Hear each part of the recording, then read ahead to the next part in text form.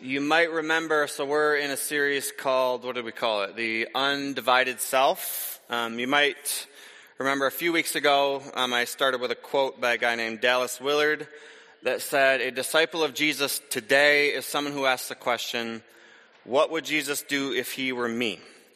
What would Jesus do if he were you, as a friend, as a neighbor, as a worker, as a citizen, as a brother, sister, whatever it is?"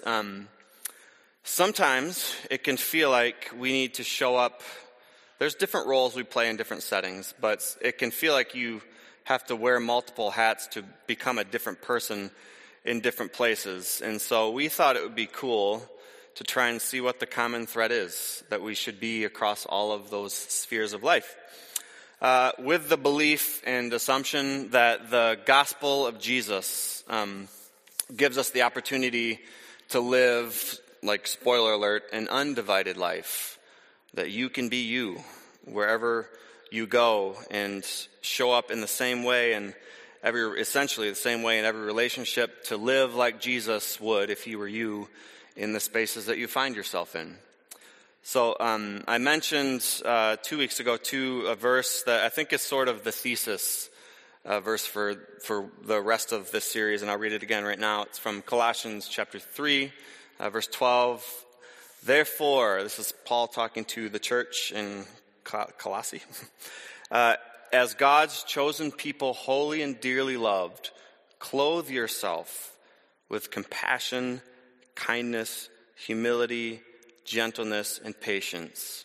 Who are you across all the areas of your life? Perhaps it's clothing ourselves in those things. In compassion, kindness, humility, gentleness, and patience. I had a conversation with somebody after the service 2 weeks ago, and they said, I see thousands of people every week, or not every week, but in a given year, I see thousands of people with the work that I do, and sometimes, who am I supposed to be to all those people? I think that's a really good question. It was challenging, and so it brought me back to this verse to really be a center idea of what we're talking about over the next few weeks, is that we would be people that would clothe ourselves in these things: compassion, kindness, humility, gentleness, and patience. As representatives of Jesus on earth, our clothes, the imprint of our lives, no matter what space that we enter, should communicate those things. Last week, Alec talked about living an undivided life at home. And I love the phrase that you used, Alec, that it's about living life wholeheartedly. That's so good. Living life wholeheartedly. That's what we're going after in this series, is that you wouldn't feel like you need to be 10 different people, but you can be you. It's exhausting to try and be 10 different people. I get the roles change, but who can you be that's the same across the board? That's what we're going after. So the next sphere of life that we're going to look at today, exploring, is becoming an undivided self with friends. So we're talking about friendship today. Let me tell you, on Friday night, I stumbled back into the old music library of contemporary Christian artist Michael W. Smith. Good, I'm glad you reacted that way. My wife went to bed around 10:30 or so. I, however, once I rediscovered that deep well, went to bed around 1 a.m. After 2+ hours of listening to all of Michael W. Smith's old songs and bringing me literally right back to my childhood. It brought me back to the 90s, sweet nostalgia, all that stink. Perhaps the most nostalgic song, though, for me, you can name a lot of them, but you know what I'm going to say if you know him. Friends. I mean, that's the subject for today, right? Makes a lot of sense. Do you know that song? Oh, good, perfect. So let me quiz you on the lyrics. I'll start and you finish. Friends are friends forever. And no, stop, my part. That's my part. And a friend will not say never. Okay, it's all me. When it's time to let you go. It's me. My turn. In the Father's hands we know. I should be an octave higher. That a lifetime's not too... That's my favorite part. Hold on. Can we just pause? You stole my moment. Okay, that like, lifetime's not... That's so 90s ballad right there. So can you just give me my moment? Shh. That a lifetime's not too... You got to lift your head up too when you do it.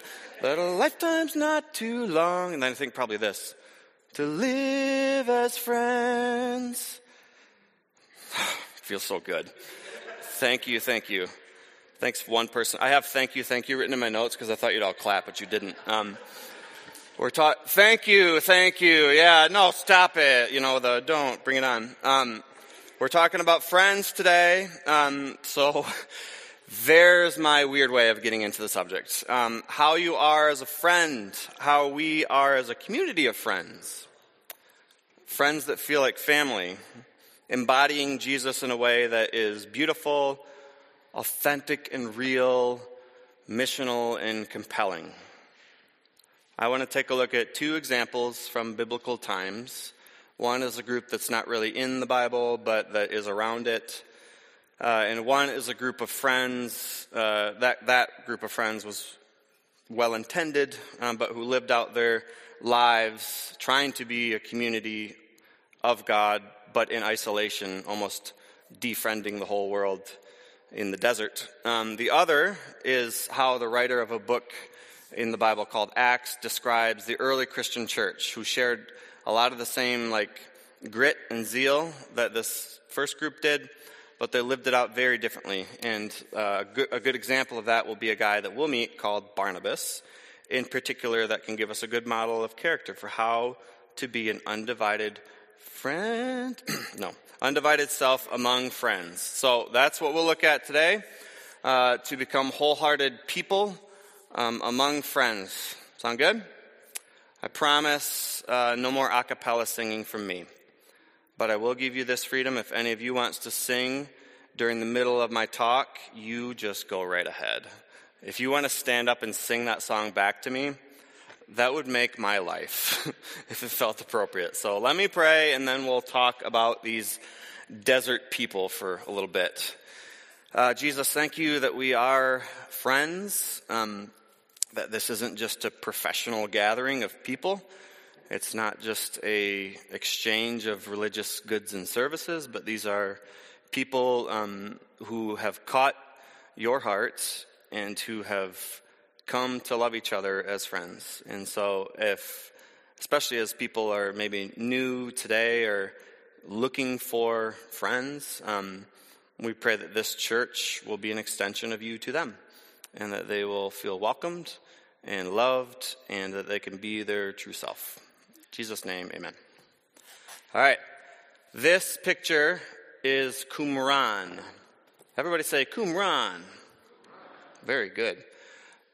That might be the one I just took off of Google, but I took better pictures myself when we were there. But it's in Israel. It's in a place, it's right by the Dead Sea, where archaeologists, thank goodness for Google spell check, because would not know how to spell that word, found it's called the Dead Sea Scrolls. So you've maybe heard that term, right?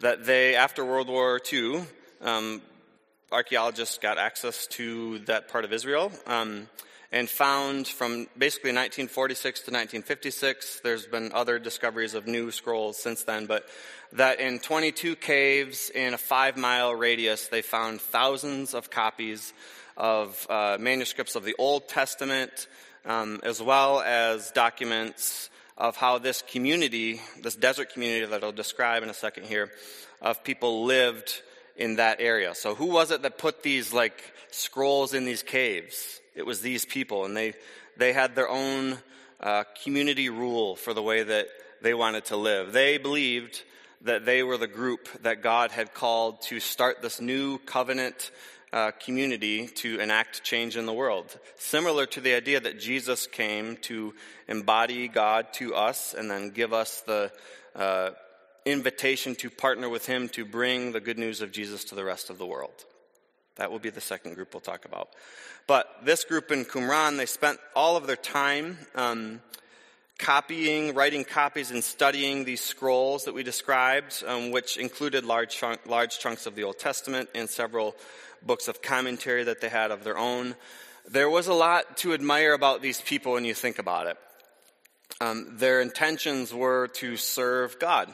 the best that they could. They wanted to bring the kingdom of God to earth. They took their faith in God so seriously that they had a very strict way of living in the desert as a committed group of people in order to see God's kingdom come to earth.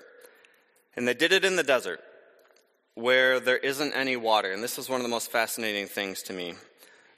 They had to work to get the water to the spot to which they dwelled.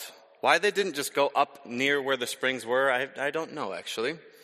Some of you might know, but I don't. But they lived at the foothills of this mountain range.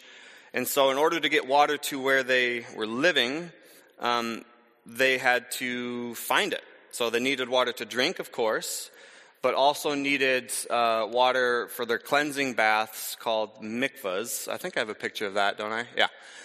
So the places where they did their ritual cleansing of themselves, of their sin, they would do it multiple times a day. Our tradition of baptism traces itself back to this idea that you enter water and you come out clean. Except we do baptism as a group of Christians today once as adults because we believe that Jesus alone cleanses our sins. So we don't need to do a ritual every day. We can just thank God. We can thank God for his generosity of sending Jesus to be the one who cleanses us.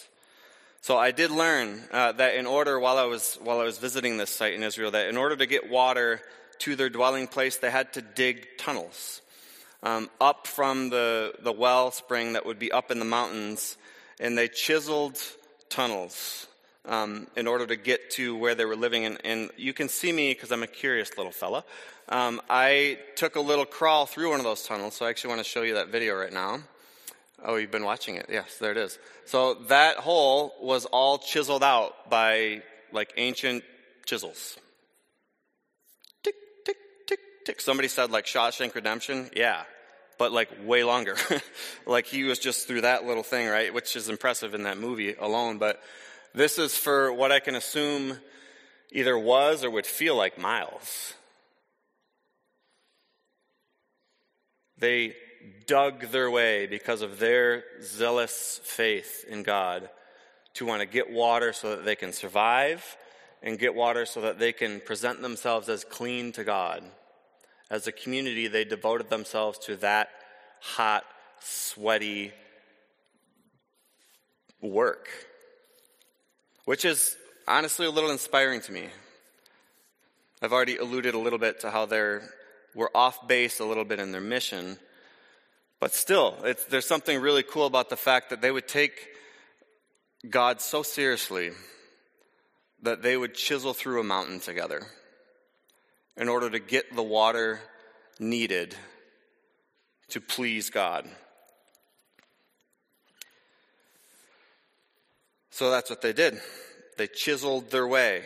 They saw themselves as the new covenant community in whom God's promises were coming true. We actually read some of those promises in Deuteronomy and the Torah in the Old Testament. I'll read that for you now on what this life would look like. There's an interesting connection I'll make from here to Acts chapter 4 in a second, but Deuteronomy chapter 15:4 says this. This is a promise from God to his people that now these people in Qumran are seeking to embody, that there will be no poor people among you, for in the land the Lord your God is giving you as a possession, as your inheritance, he will richly bless you. If only you obey the Lord your God and carefully follow all these commands I'm giving you today. So these friends in Qumran, this community of people who all individually volunteered to give their resources so that nobody would go hungry. Everybody chisels, everybody cleanses, everybody gets opportunity to pray, everybody writes, everybody works, everybody does, they're living out this faith of theirs in the desert. But they were focused on kind of like a holy isolation, a defriending of the world, essentially. Which I think is interesting. If you can see some of those similar trends that might happen with Christians today, when we might disagree, or you might disagree, or groups might disagree with people about whatever, that sometimes the trend then is to isolate, is to distance, it's to maybe go, well, we need to just stay away. And I'm not sure where along the way church bought into that, because that's not the way of Jesus at all. It's kind of the opposite. God so loved the world that he sent his son Jesus. We're called to embody something a little bit different. Even though they were so passionate, they loved the word of God, they elevated so highly, they sacrificed so much, this community in Qumran. But defriending the world for the sake of God in that way does not seem to fit with the heart and mission that God wants for his people.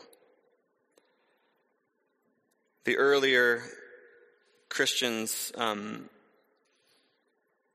early church, did not all move out to the desert to separate themselves from the world around them. In fact, they kind of broke that trend per the instructions of Jesus to stay in Jerusalem, the busy city among the people. Let's read Acts chapter 4. These words might be familiar, but I love this description of how Jesus' first followers embodied what he wanted for the world. It said, all the believers were one in heart and mind. No one claimed any of their possessions was their own, but they shared everything that they had. With great power, the apostles continued to testify to the resurrection of Jesus, the Lord Jesus, and God's grace was so powerfully at work in them all. And there was no needy persons among them. That phrase, there's end of verse 34, there's no needy persons among them. That's very intentional from Luke, the writer of these words, to basically say this community of faith, Jesus followers, is the answer to that Deuteronomy 15 promise. And yet they're living it out differently. They're not just talking about it, they're actually living it out for the better of the world around them. For from time to time, it says, those who owned land or houses sold them and brought the money from the sales and put it at the apostles' feet. And it was distributed to anyone who had need. I'm not an apostle, and I'm not about to tell you need to start chucking money up at my feet.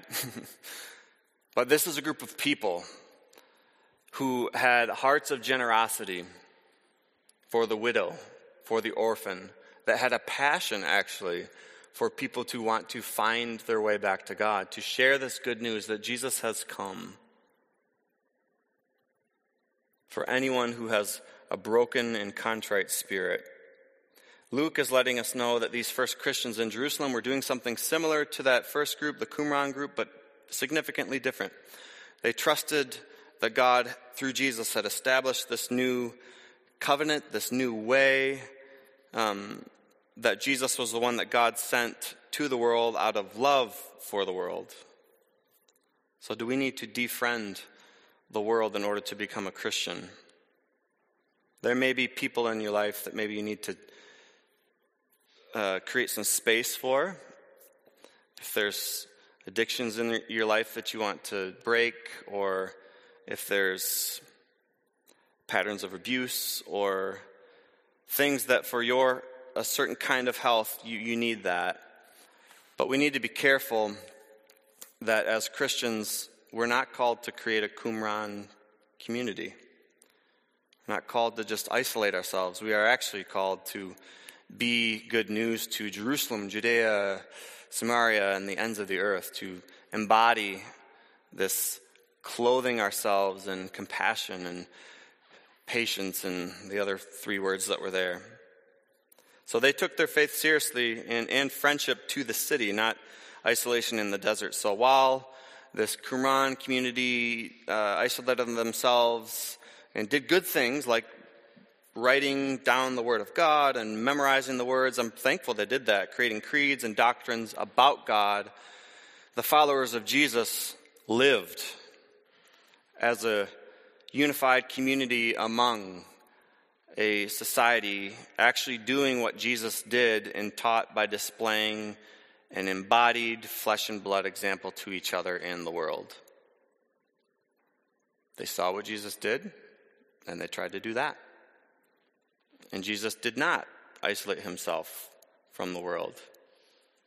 He associated with all types across the spectrum and loved them right where they were at. He invited them into a new life. He invited them to something that all of us can say we are looking for. But this community of friends actually lived a way of serving and giving generosity to the needs of the community from a place of authentic joy. Not just because they felt guilty about it, but because, like Jesus said, springs of living water would flow from within them. Which brings us to our friend named Barnabas. The next two verses after in Acts chapter 4, let me read those for you, verse 36 and 37. Joseph, a Levite from Cyprus, whom the apostles called Barnabas. Interesting. Which means son of encouragement. So this person sold a field he owned. He was one of those people that actually sold something he had and brought the money and put it at the apostles' feet. His real name is not actually Barnabas. Isn't that interesting? Did you pick that up? The apostles called him Barnabas. It was a nickname. It wasn't a birth name. It was literally a name he earned by the way he lived. A nickname that they chose for him to call him son of encouragement. Apparently this guy who's actually named Joseph had a reputation of generosity and encouragement that his friends gave him the nickname and they wrote it down in the Bible. That's cool. Let me take a sharp turn. Question on the screen. If your friends were to give you a nickname based on how you live, what would it be? Now, you can answer that question in two different ways. The first is fun. Sarcastically, what would they name you? Let's get that one out of the way. His friends called him Jordan. He was the prince of awkward jokes. That would be me, maybe. It's fun to imagine what sarcastic names your friends would give you, unless they already have, and you just don't know about it.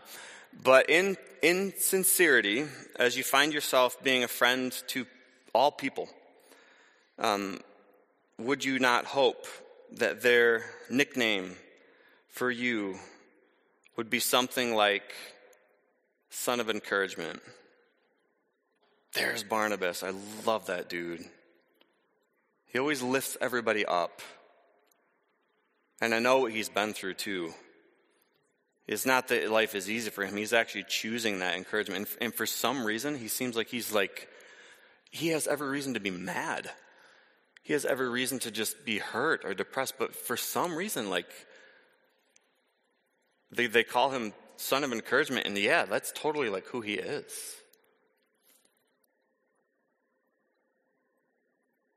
Barnabas must have lived an undivided life as he showed up the same way to all people. Let me give you one other example of the way that he did this. You hear the name Paul, the Apostle Paul, come up sometimes up here. He is a person who initially was persecuting Christians. He was a religious Jewish leader, he was a Pharisee, who did not believe in this message of Jesus, and in fact was present for the first martyrdom, the first killing of a Christian. He gave his thumbs up. He gave his stamp of approval. And then from that, of Stephen in Acts chapter 8, then from there, 6, scattering of Christians happened in that part of the world after that first persecution. So Christians all over the place. There's a lot of fear, perhaps, a lot of confusion about how to handle this kind of scattering of people, and Paul is largely responsible for that. So he had a moment, though, where God got his attention, And he had a complete 180 shift. The Bible describes some pretty incredible things about how this guy who used to be named Saul became Paul, became a follower of Jesus, and actually he wrote 3/4 of the New Testament, the books in the New Testament. He became a Christian. Something happened in this dude's life in order for him to have a complete 180. But if you can imagine, you are the people, the other disciples, the apostles, that maybe saw Paul go, yeah, it's okay, stone Stephen. And now this Paul guy has a change of heart. They were having a hard time believing him. They were having a hard time that he actually did change, which I think is so interesting to read. In Acts chapter 9, it says this, when Paul came to Jerusalem, he's had this life change. He tried to join the disciples, but they were afraid of him, not believing that he was really a disciple. It's like, no, he's got a plan. I saw what this guy's capable of. He's trying to kill us too. But he had a authentic, real life change. And he was different. So Paul really needed a friend to vouch for him. He needed someone who the rest of the group trusted as being a kind and generous person. Verse 27, but Barnabas. So he wasn't welcome in. But Barnabas. They don't even qualify it anymore. But, son of encouragement, took him in, brought him to the apostles. He told them how Saul on his journey had seen the Lord and that the Lord had spoken to him. He's like risking his reputation, actually. Whoa, that's totally what he's doing. Whoa. Not that the Christians would have stoned, the early ones would have stoned him there, but he's risking his reputation. And how in Damascus he had preached fearlessly in the name of Jesus. So Saul stayed with them and moved about freely in Jerusalem, speaking boldly in the name of the Lord. You see how Barnabas is kind of like a footnote there, but he's actually the key?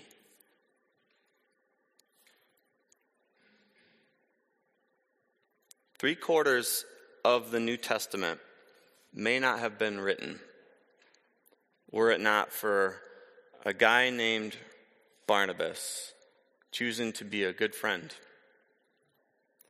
choosing to extend his generosity and encouragement even to someone who was, to them, in their context, a terrorist. That's what he was. And he risks his reputation. Said, no, that this dude, he means it. God has done something in his life. We need to love him. So the two of them became good friends, and they brought the good news of Jesus all over the place. Paul started a bunch of churches, including one of my favorite scenes that I won't spend any time talking about in Antioch, where the disciples were first called Christians.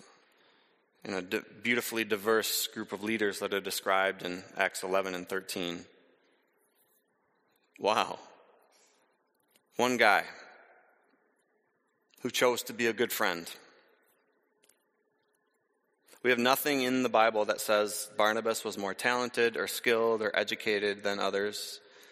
We're simply told that he was full of the Holy Spirit, he was encouraging, he was generous, and he was willing to befriend people with bad reputations. How can we show up like that? I mean, doesn't that challenge you? Like, how am I not doing that? How could I do that more? Where am I already doing it where I can celebrate and continue in it? Did any of you guys, I'm sure you did, but did any of you see the thing that happened with the car that was left at two guys brewing this past week?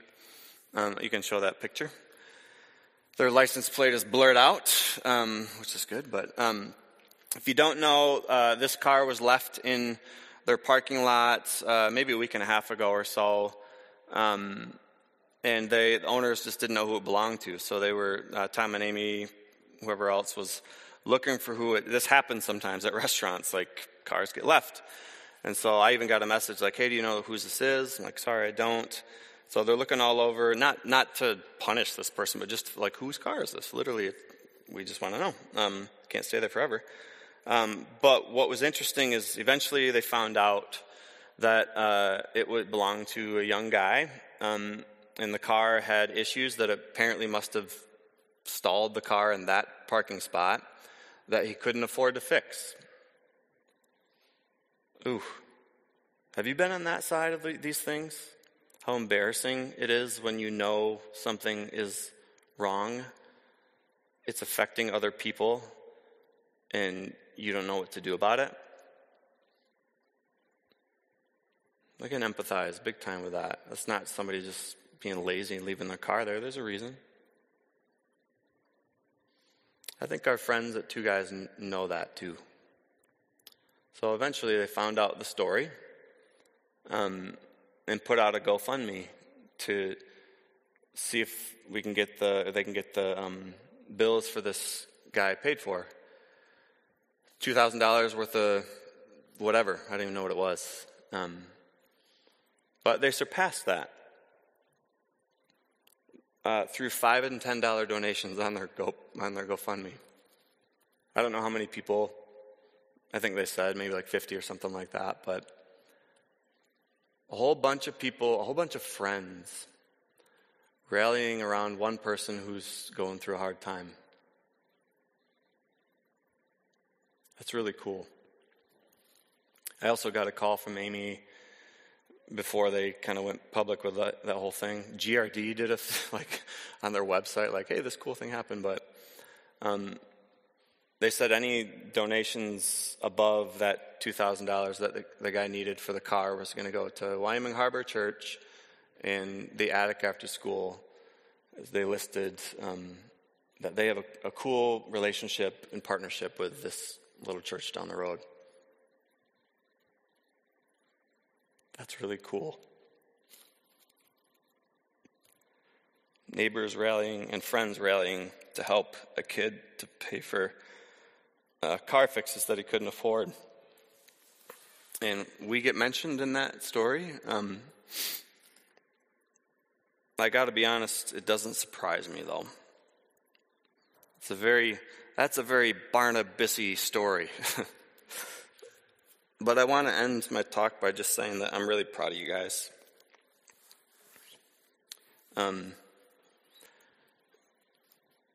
I'll just give this as one example, but I could name Hand to Hand. I could name you being just a great neighbor and friend. I could name the times that at times I find myself and you helping either each other or somebody else that has a need. This is a group of very Barnabas-minded people that understand the key to the world changing is just good friends. And this church is built on friendships, not just friendships of isolation, but friendships with a shared mission. Wherever you find yourselves, to help people wherever they find themselves to find their way back to God. And on days like this when it's like 50-50, should we cancel the service? Should we not? It's like it's always a hard decision, honestly. Because, it just is. Lots of things to think about. And there is definitely no shade at all to churches that did cancel or people that stayed home today from the service. Jesus' church is bigger than one service on a Sunday. And the snow is just doing what the snow was created to do, which is annoy us. But for those of you here today, and again, I'm not saying this to make anybody else feel like doo-doo. You dug yourself out of something. It might not have been through a mountain, but I know it was for sure snow. And I know that maybe you felt like staying home. But you were a really good friend for showing up today. And I think that is a sample of what I believe to be true about you. That you are a reliable friend who is going to meet people right where they're at. That you are all kind of sons and daughters of encouragement. So I'm just going to affirm you big time in that right now and tell you to keep doing that. Not so that the name of our church gets in a GRD press thing. That's cool, but because you get it, you know.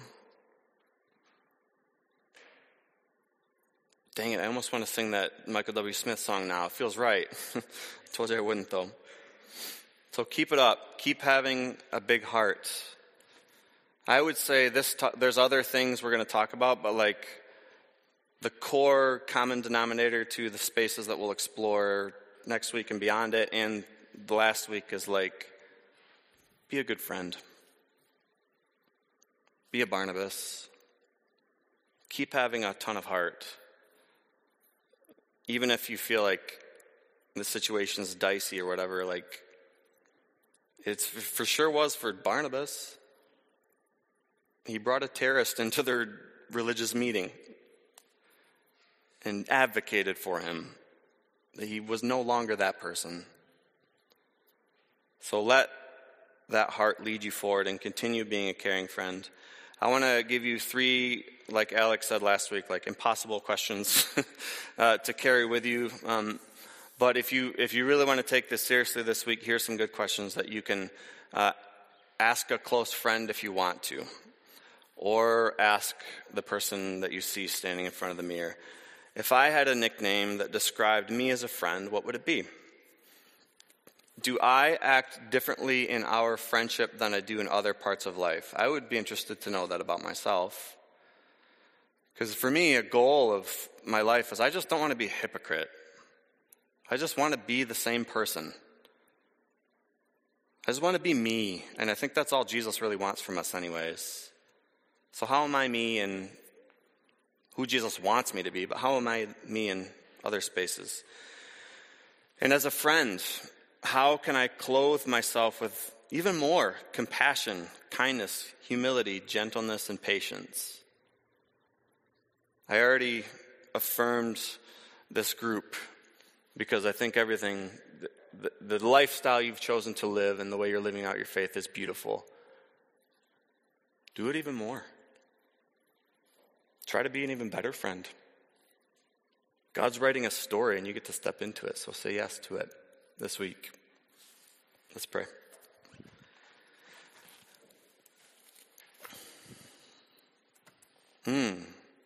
What love, what does that say? I'm going to botch the reference, but what great love is it that you would lay your life down for your friends? And that is what you did, Jesus. You chose to come to this place to discomfort yourself greatly in order to befriend humanity back to our loving God. Thank you for stories like we got to hear about or participate in, about helping this dude get his car fixed. There's a lot of bad happening in the world, but human beings are pretty awesome. If we pull out the good and we believe that you want us to do that in each other too. So I pray that this group of people may be known as like the best friends. That when they walk into a room, people would say, there they are, yes. I know things are going to be cool because they're here, and they're going to make people feel loved and valued and cherished, befriended. May we be those type of people. Amen.